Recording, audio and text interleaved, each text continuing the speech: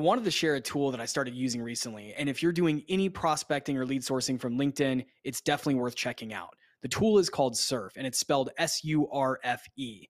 It's a Chrome extension that allows you to add contacts to your CRM directly from LinkedIn.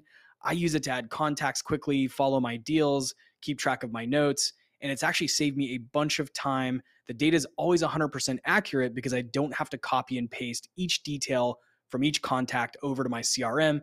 Instead, Surf does it all for me automatically with just one click.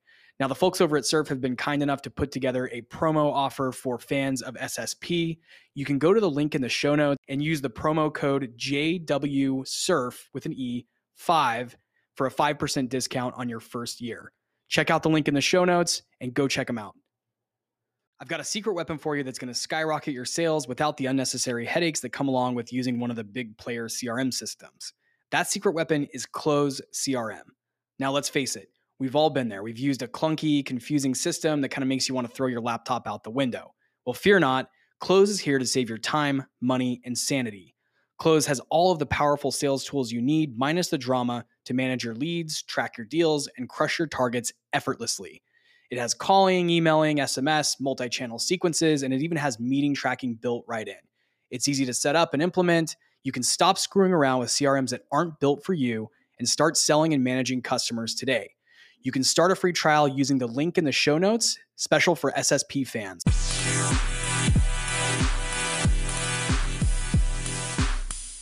Hello, SaaS sales players. It's me, Jesse, and this is part one of a three-part episode series that I'm putting out over the next couple of days on the topic of closing a $100,000 plus annual SaaS deal. Now, whether this is your first six-figure deal or your next one, I hope that the content in these next few episodes is very helpful and valuable in your journey to achieve this milestone in your career. Why is it a milestone? Well, once you've closed a six-figure deal, you can start to really get on that trajectory towards being an enterprise account executive or an enterprise field rep.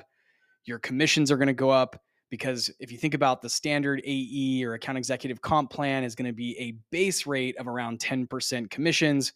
So if you do the math and you're making at least a 10% cut of the deals you're closing and you're closing multiple six-figure deals, then it really adds up. It's going to make a big impact on your W-2 and of course on your quota as well. You'll start to think about quota achievement in terms of how many six-figure deals or how many multiple six-figure deals do I need to hit in order to achieve my annual quota. So there's a lot of benefits in learning this. It's a super important rite of passage in SaaS selling.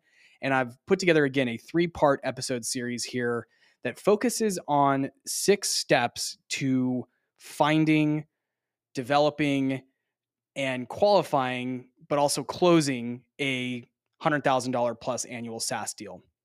Now, this information comes from my own journey in closing my first round of $100,000 SaaS deals, but also from interviewing a lot of people on the podcast over the last 3 years who had a lot of expertise in closing larger ticket tech deals.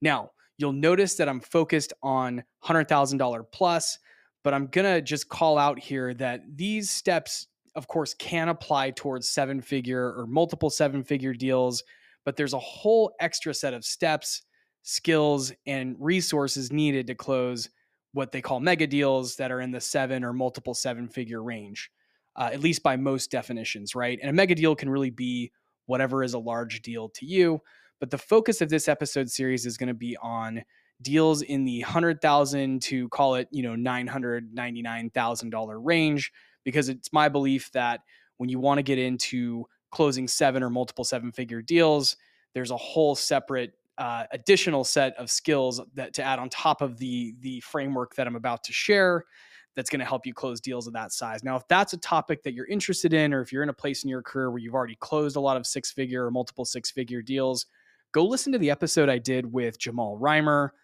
Brandon Fluharty, Dustin Brown, and Ian Koniak. Those are all experts in closing those larger size deals, and they can speak to some of the additional things that you need to think about if you're going after a 7 or multiple 7-figure account.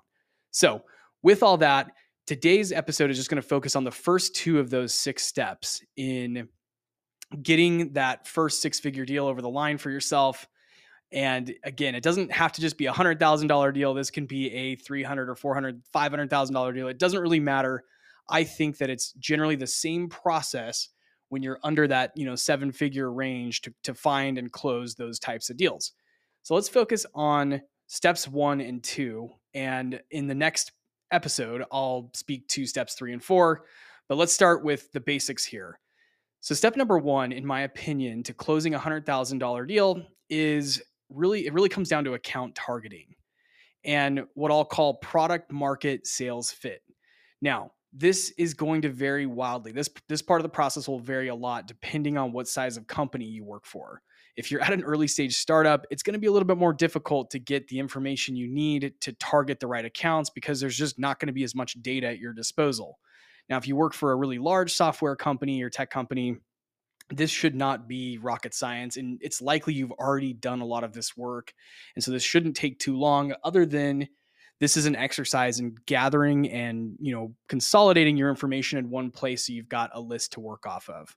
So what are some things that you can do to make sure you're honing in on the right account? And to think about this, just have a mental exercise of what type of company could or would spend $100,000 or more on my SaaS product. What criteria, what specific attributes might lead to that type of conversation. And some ways you can try to find this out are look at your existing customers that might spend $100,000 or more. If you don't have those, you can really research the industry and try to understand what problems might warrant a $100,000 solution. And from there, you can start to hypothesize around what types of brands might be a fit for your 6-figure plus deals. Another thing that's going to help, knowing your ICP very well. ICP is your ideal customer persona or ideal customer profile. You'll also hear that as like ideal buyer persona. It's all interchangeable, but knowing who you're selling to, what's their role, what function are they in the business, what things do they have to deal with that they hate, what are typical problems that they have to solve. The better you can understand who you're selling to and what a day in the life looks like for them, the easier it's going to be to speak to the value and the benefits of your solution. The other thing that I like to do in this process is really understand what motivates the buyer personally, not just motivates the business, what problems in the business you're trying to solve, but on a personal basis for your main evaluators. What's in it for them? WIIFM is the acronym, right? What's in it for me? Try to think about what might be in it for your buyer. It might be a promotion. It might be a bonus. It could be some other personal motivator that they have for solving this big problem. It's really important to try to find that out, by asking and building enough trust and relationship with your buyer to be able to ask that question and to earn the right to ask that question. But once you have that information, it's going to make the rest of your pitch a lot more powerful and compelling. And it's going to help that person go and be a true champion to moving this deal along in the process, because at some point they're going to have to go and sell this internally. And you need them to really be focused on what's in it for them, in addition to all the value that you're going to add to their business as a whole. So know your ICP well, find out what's in it for them, really try to understand their industry, understand potential challenges. It's all going to come down to, researching a lot of criteria, understand what compelling events might be in their business, read the news, read their financials. All of that stuff is going to help you sort of build a case towards who might be the right fit for selling a deal this size. And then the other thing that I put down here was in my mind, with deals this size, usually there's 3 main stakeholders, but obviously deals can vary a lot. There can be, 10 people that have to review something for purchase. It all depends on the company's culture and how they manage their resources and budget and procurement and things like that. But what I've found for deals in the multiple 6-figure range, for the most part, you're going to need an executive sponsor, which is executive leader in the company who is in charge of funding this project and overseeing all of the resources. IT usually gets involved for most tech purchases. Some IT director or manager will have to have a look at your technology and have to understand how it impacts the broader tech profile of the company or the tech stack. So plan on there always being some form of IT presence in your sessions and do what you can to build a relationship with that IT persona. Then lastly, your primary buyer. So let's say you sell something to marketing or sales, that main point of contact who's a sales leader or a marketing leader who's in these conversations as your primary.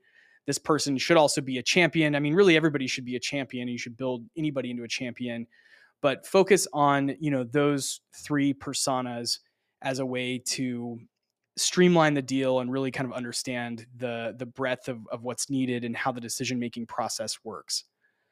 So that's part one, or that's step one, account targeting. Step two, I put discovery, being curious, and detective work. These are just my notes, but let's just call it discovery. So being able to, once you get prospecting done against these accounts, and I may have glossed over that a little bit, but in your account targeting and in your research on that front, you should also be able to develop a really good pitch or prospecting outreach that can engage the right person in the company in broader conversations.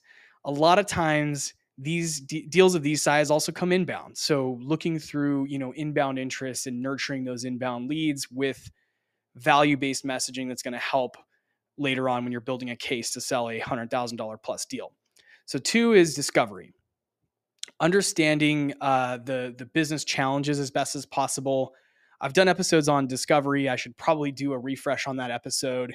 And I should probably interview someone who's a discovery expert. I have a few in my network that are really good at asking discovery questions. So asking questions that are not open-ended, that are very specific, really trying to understand, the business challenges. That's going to be really important in your discovery process, doing research, and understanding the business's health and those kind of things are all going to be part of building out that discovery part of the process. But in your discovery, it's also important to try to get as much info you can around whether this is the right fit for a six-figure plus deal. So there's some questions you can ask to try to better understand that. And early on, it's tough to start asking questions like, how much would you spend on this? Or how much are you spending on our competitor? Or how much would you spend to solve this problem? Those are kind of cringy, not kosher questions at this point. So there's different ways to do it more tactfully. And again, it's going to come down to building a strong relationship and using the discovery process to build a strong relationship with your buyer persona.